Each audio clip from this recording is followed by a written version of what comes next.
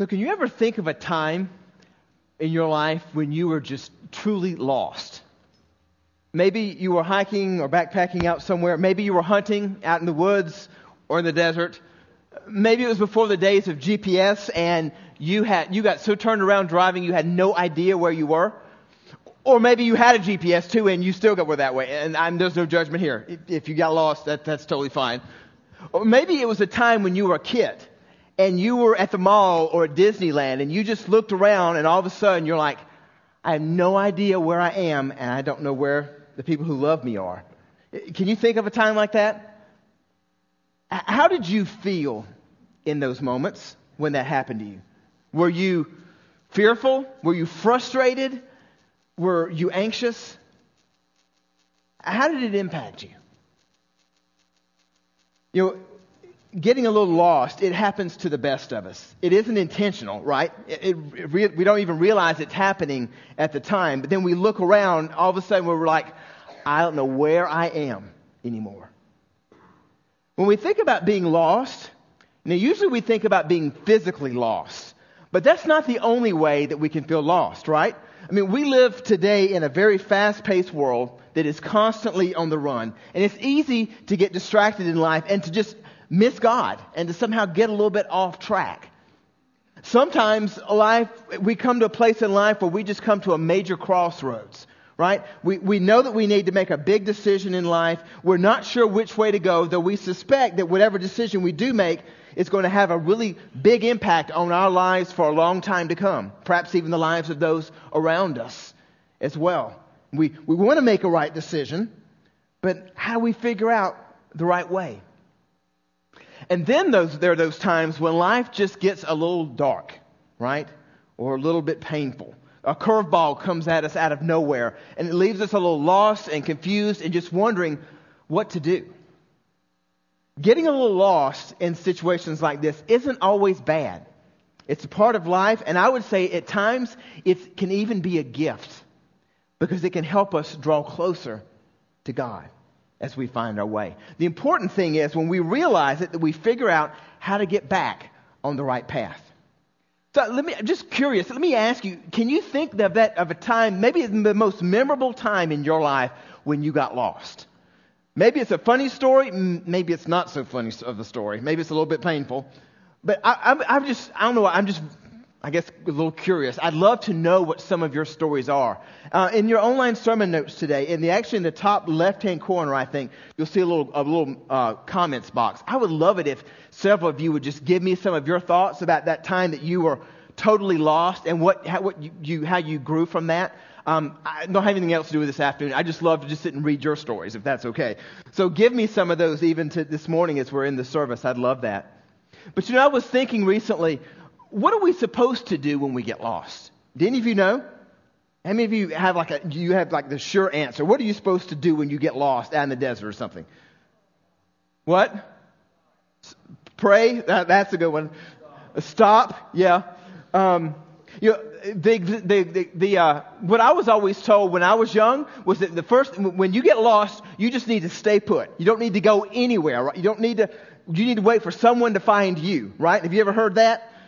Well, that is not the advice that they give anymore. I don't know if you realize that. Sometimes that is wise advice. Sometimes that is really bad advice. How many of you ever saw the movie 127 Hours? You remember that story a few years ago about Aaron Ralston going out in the slot canyons in Utah and getting his arm stuck in a boulder? He was there for days trying to figure out hoping someone was going to find him. Nobody's going to find him in that little slot canyon in Utah. He ended up having to cut his arm off to be able to get out, to get his way, to find his way out. And without that, he would have died there, right? So sometimes you can't just stay put. You have to move. But then there are those times when sometimes we get lost and we just want to do something and we react. And sometimes in those moments, reacting and just doing the first thing that we think of is the worst thing we can do. It can actually make us more lost than when we were before, right? So I actually was looking this up online. I was curious to know what is the advice these days on what to do when you get lost. And I found some pretty consistent advice. I actually pulled up a website from the U.S. Forestry Service that's in your notes. And it was what they shared on this website was so profound in my mind, I thought, I want to build a series around this. I actually this is the beautiful framework for a sermon series because they give this simple yet clear direction on what to do when you get lost. And I think it's not only applicable when you're physically lost, but even when you're a little bit lost in life. And here's what the U.S. Forestry Service shares with us. It's a very simple acrostic. You can all remember it. It's the word STOP. And it stands for 4 things. Stop, of course. Think, observe, and plan. Let me walk this through with you real quickly here for a moment. Stop means it's as soon as you realize that you're getting a little bit lost, to just stay put and to realize that sometimes panic is your greatest enemy.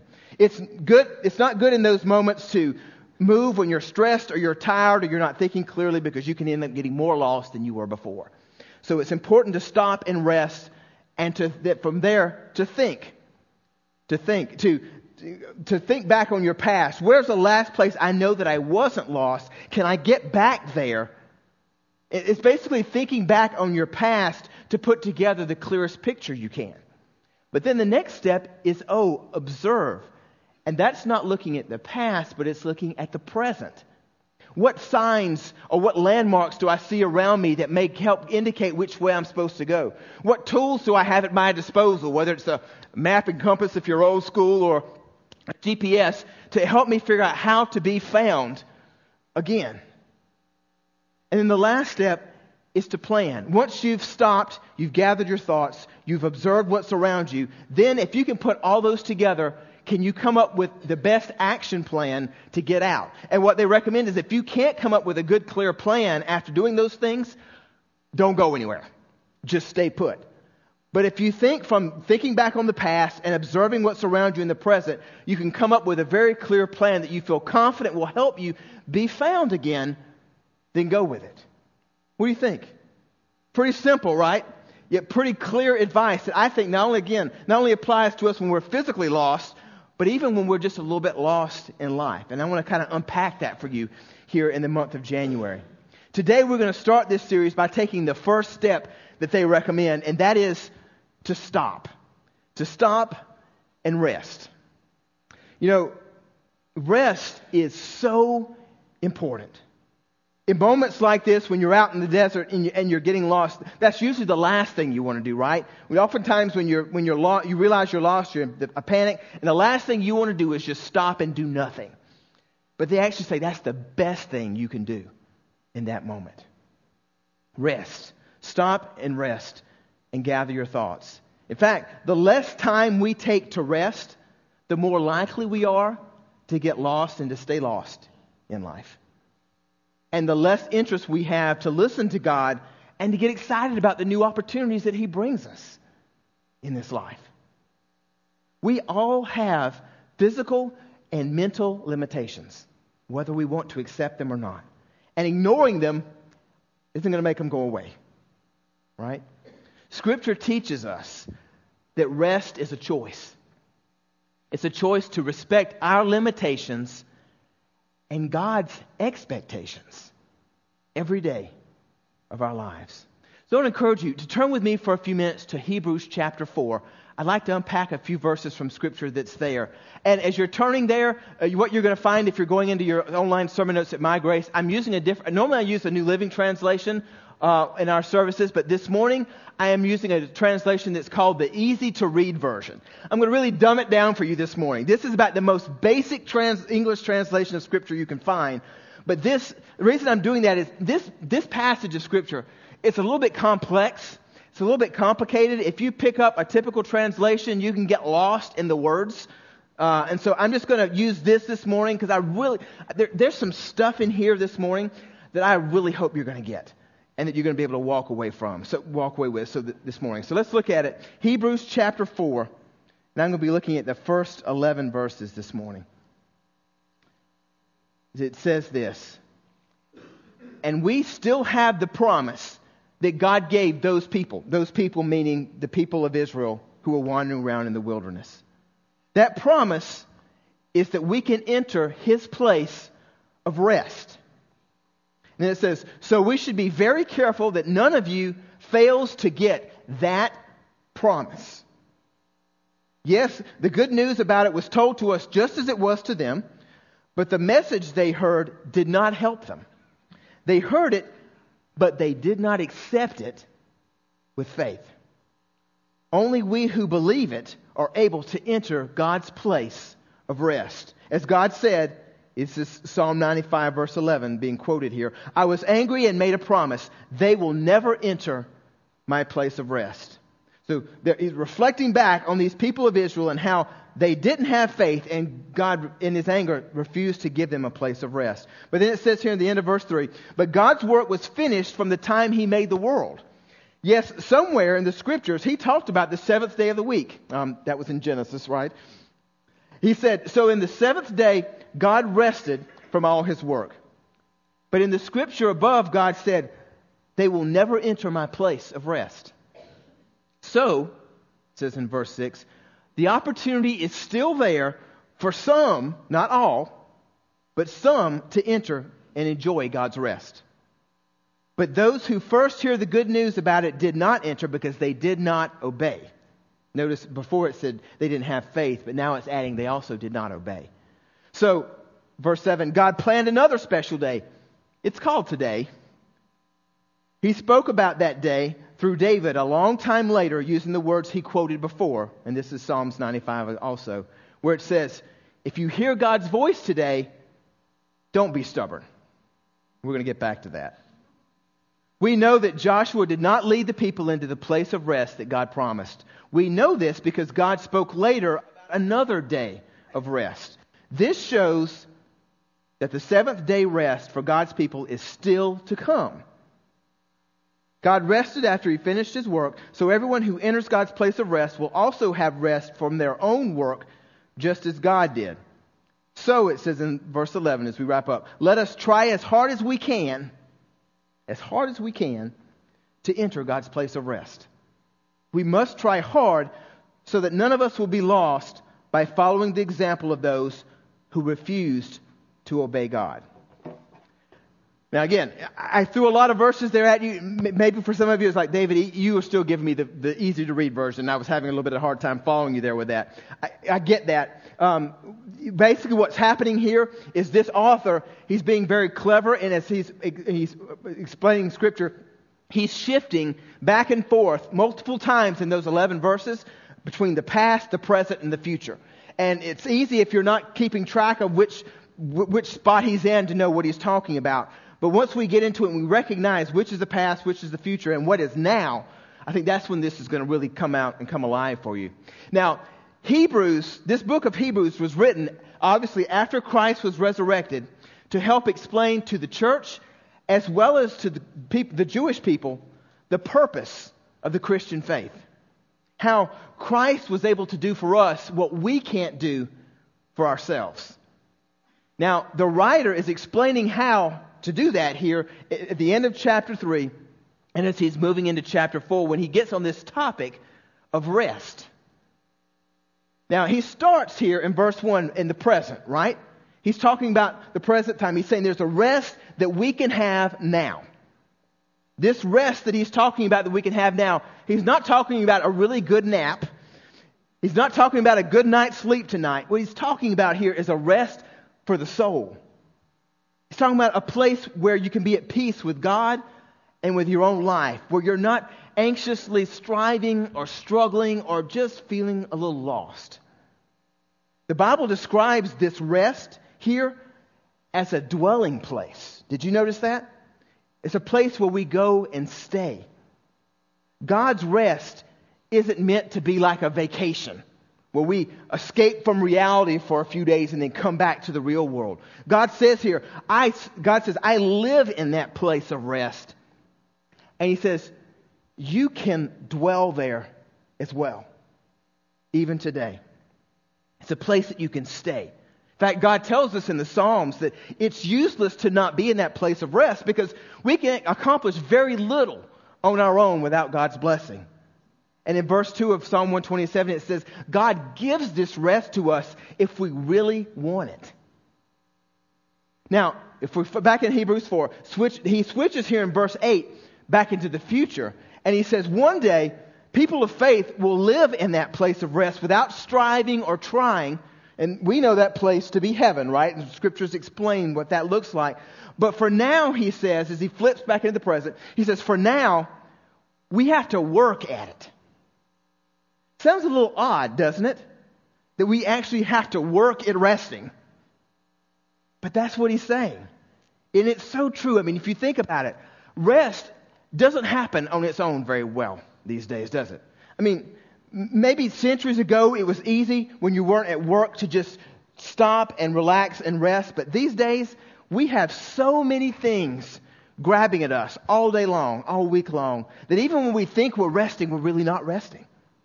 We're hit with so much noise these days. I mean, I don't know if this is true of any of you, but there was a time in my life when I used to get home from work or whatever, and the first thing I would do would be to go to the television and just turn it on because the house was too quiet. Or I'd turn on the radio in the car. Why? Just because I needed some noise.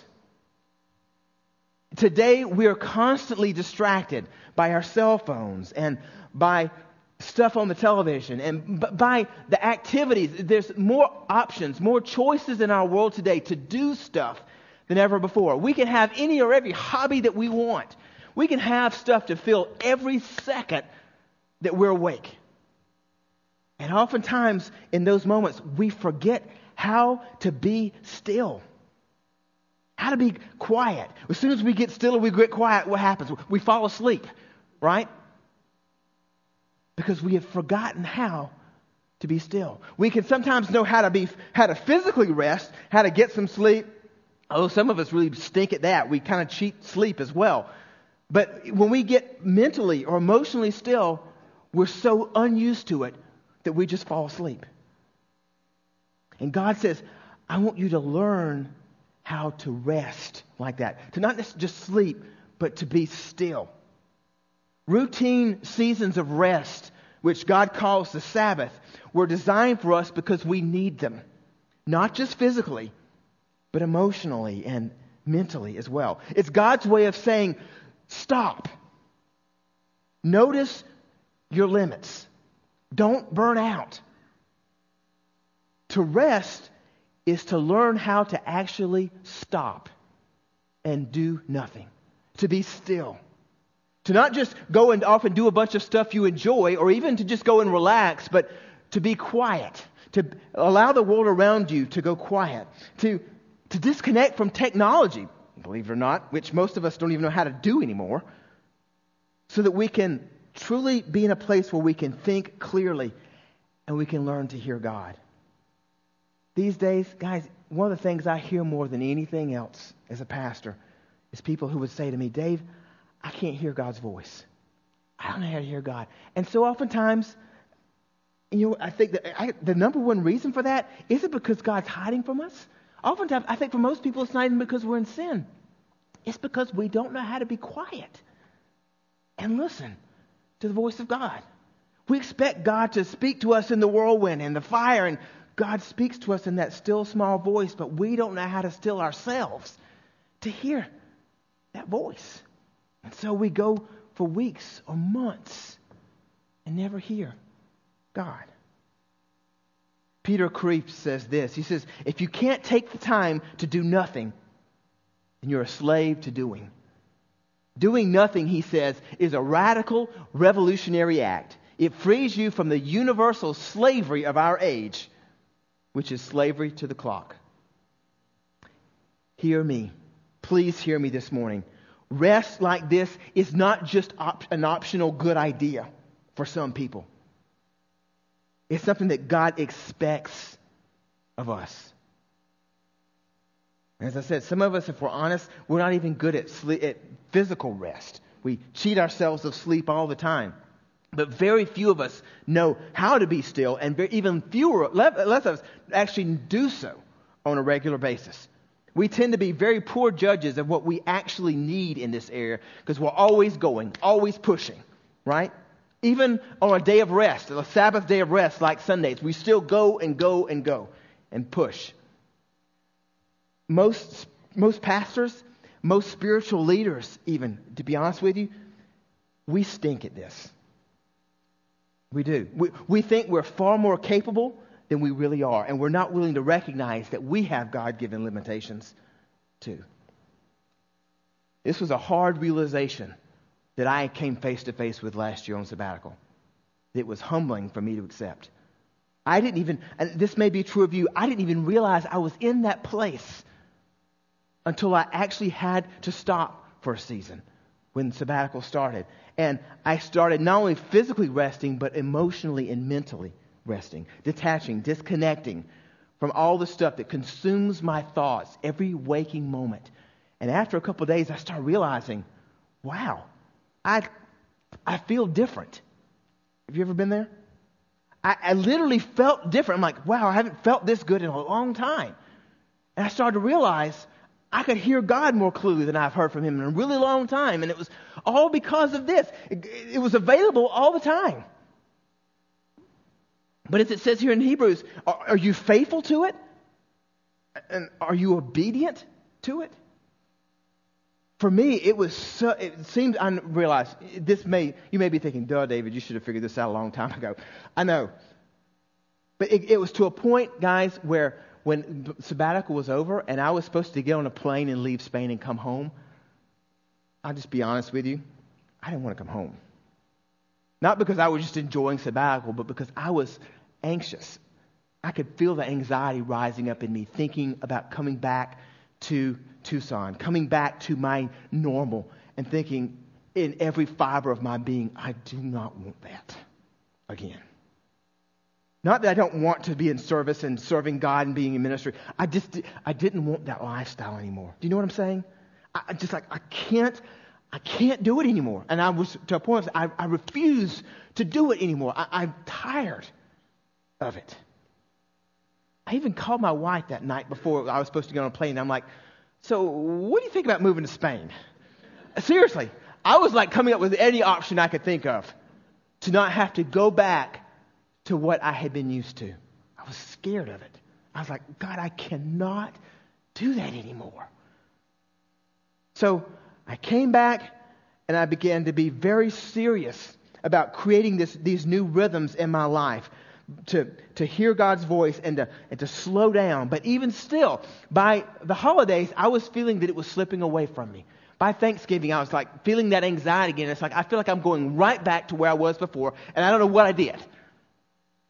And I was sharing my frustrations with a few people, leaders in early December, just being very honest and vulnerable about this to them.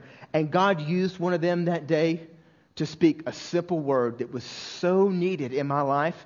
You might think this was overly simplistic, but have you ever had that time when someone spoke a word to you and you just knew, even though the word was coming out of their lips, it was God speaking it? Have you ever been there? That was that day. God said, He just said, I feel like God wants me to give you one word, and that word is stop. And it just shook me. I felt like God in that moment was saying, David, don't go back to that crazy busy life and try to interject me into it. Stop.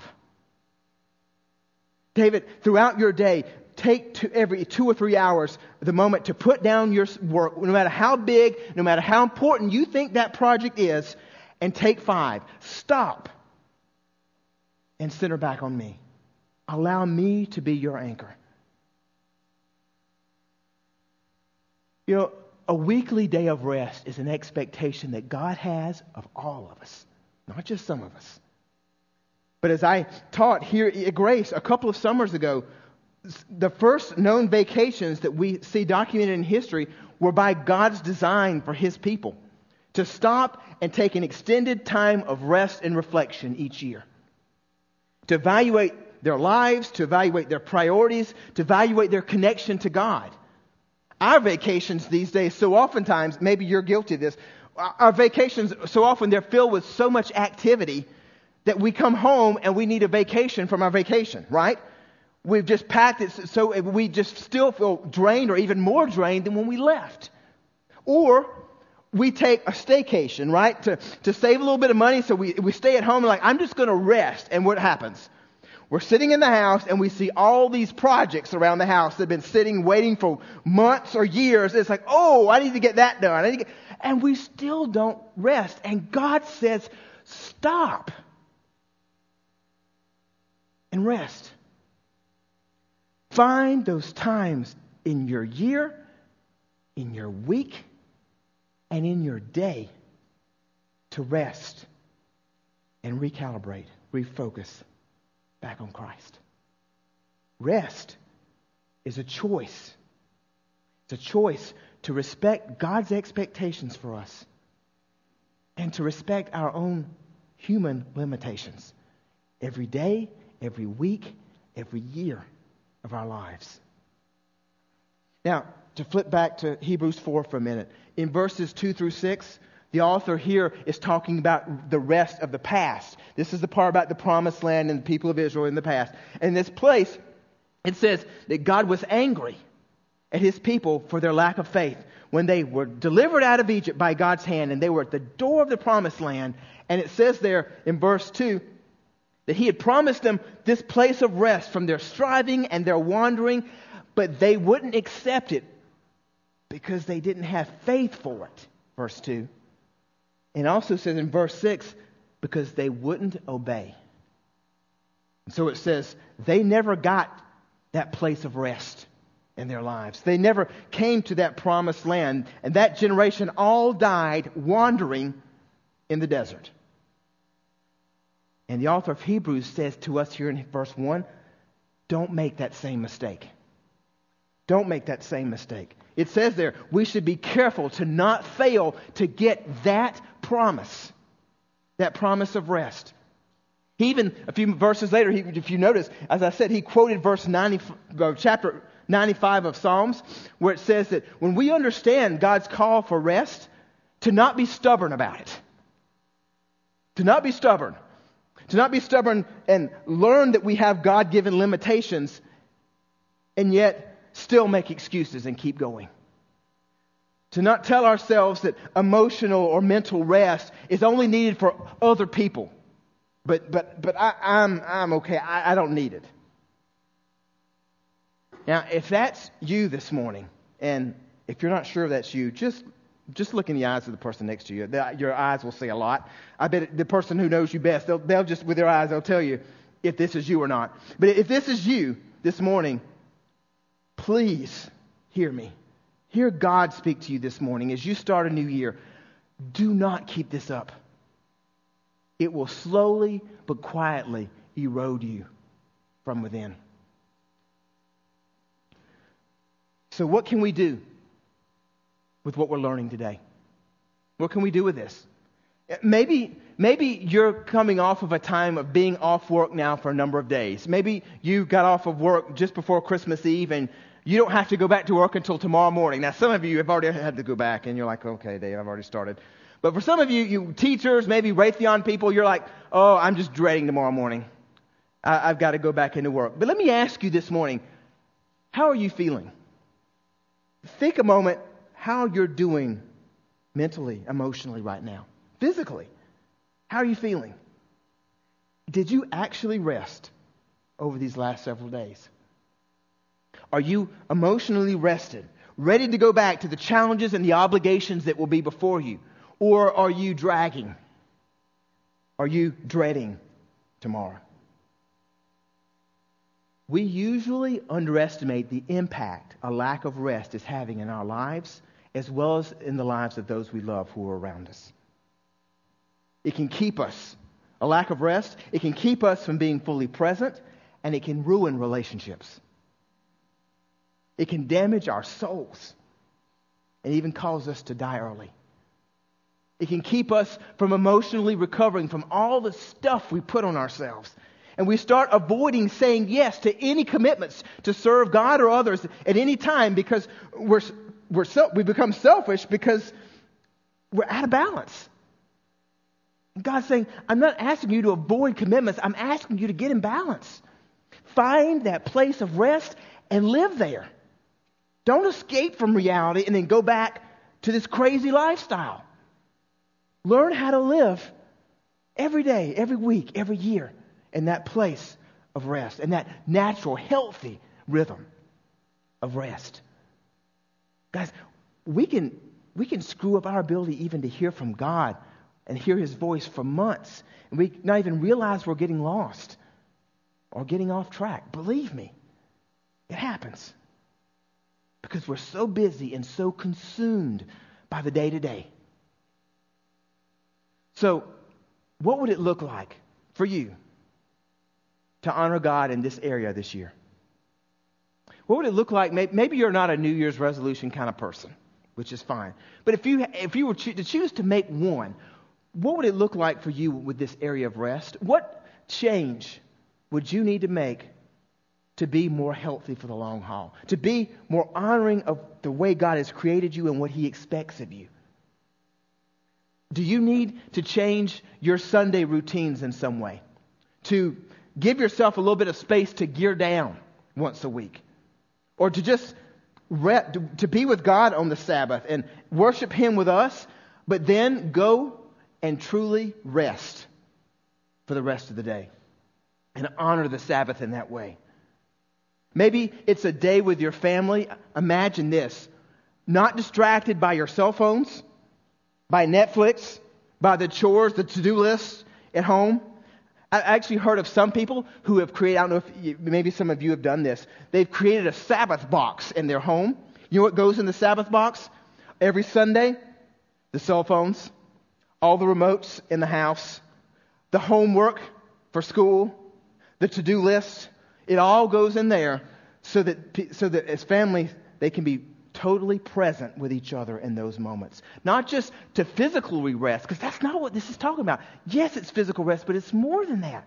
It's mental, it's emotional rest. It's slowing our brains down to be present with each other, fully present, and being present with our God so that we can hear His voice.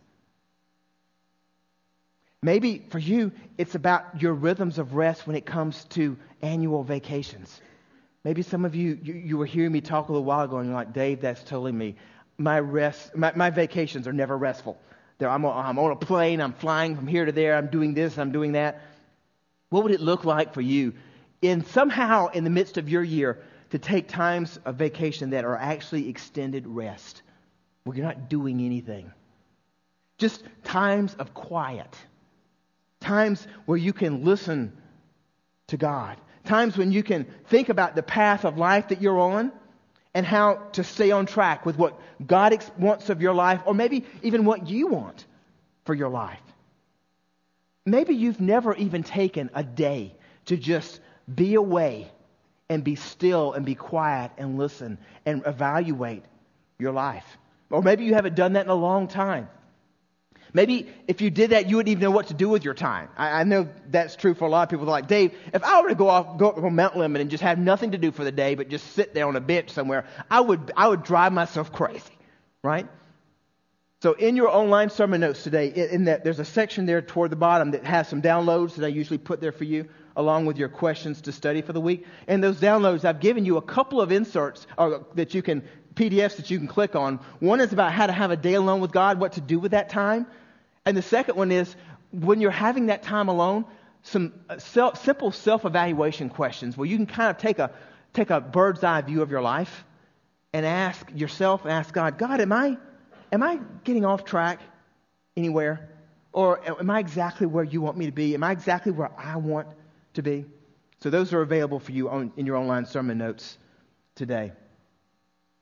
You know, at Grace, we ask everyone who is a part of our community to join us in doing 4 things.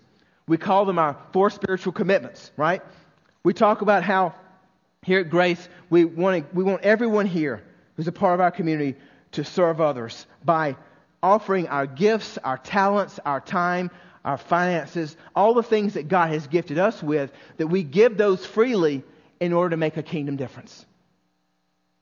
When we come to places in our lives when we're allowing ourselves to be too busy and we're not honoring the Sabbath, then we tend to want to say no all the time.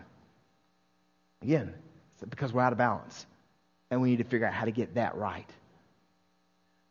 But there are a couple of our spiritual commitments that talk about growing in faith, about that we regularly grow each week in our personal time with God, but that we also commit to growing in intentional relationships with each other. And as Sue mentioned a few minutes ago, in a few weeks we're going to be starting a bunch of new short-term groups that are like 6-8 weeks long, where you can kind of try it out, be in a small group, see how you're growing, how you're making connections, and see if it's a good fit for you.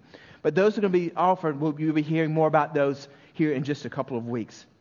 The details of those. But those are starting at the end of the month. But the last of those 4 spiritual commitments is the one I really want to land on this morning. And it talks about knowing God through our worship. And what we say in that is that we're making a commitment to God and to each other that we will prioritize our Sabbath day. That we will prioritize our time here in this place on Sunday mornings. And not just to be present and filling a seat, but so that we can give God our very best.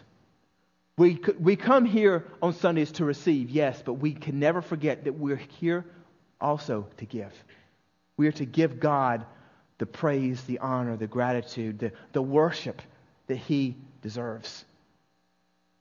And one of the ways that we honor our Sabbath is not just how we're physically present in these seats on Sunday morning, but how we rest, how we honor that Sabbath after we leave here later that day.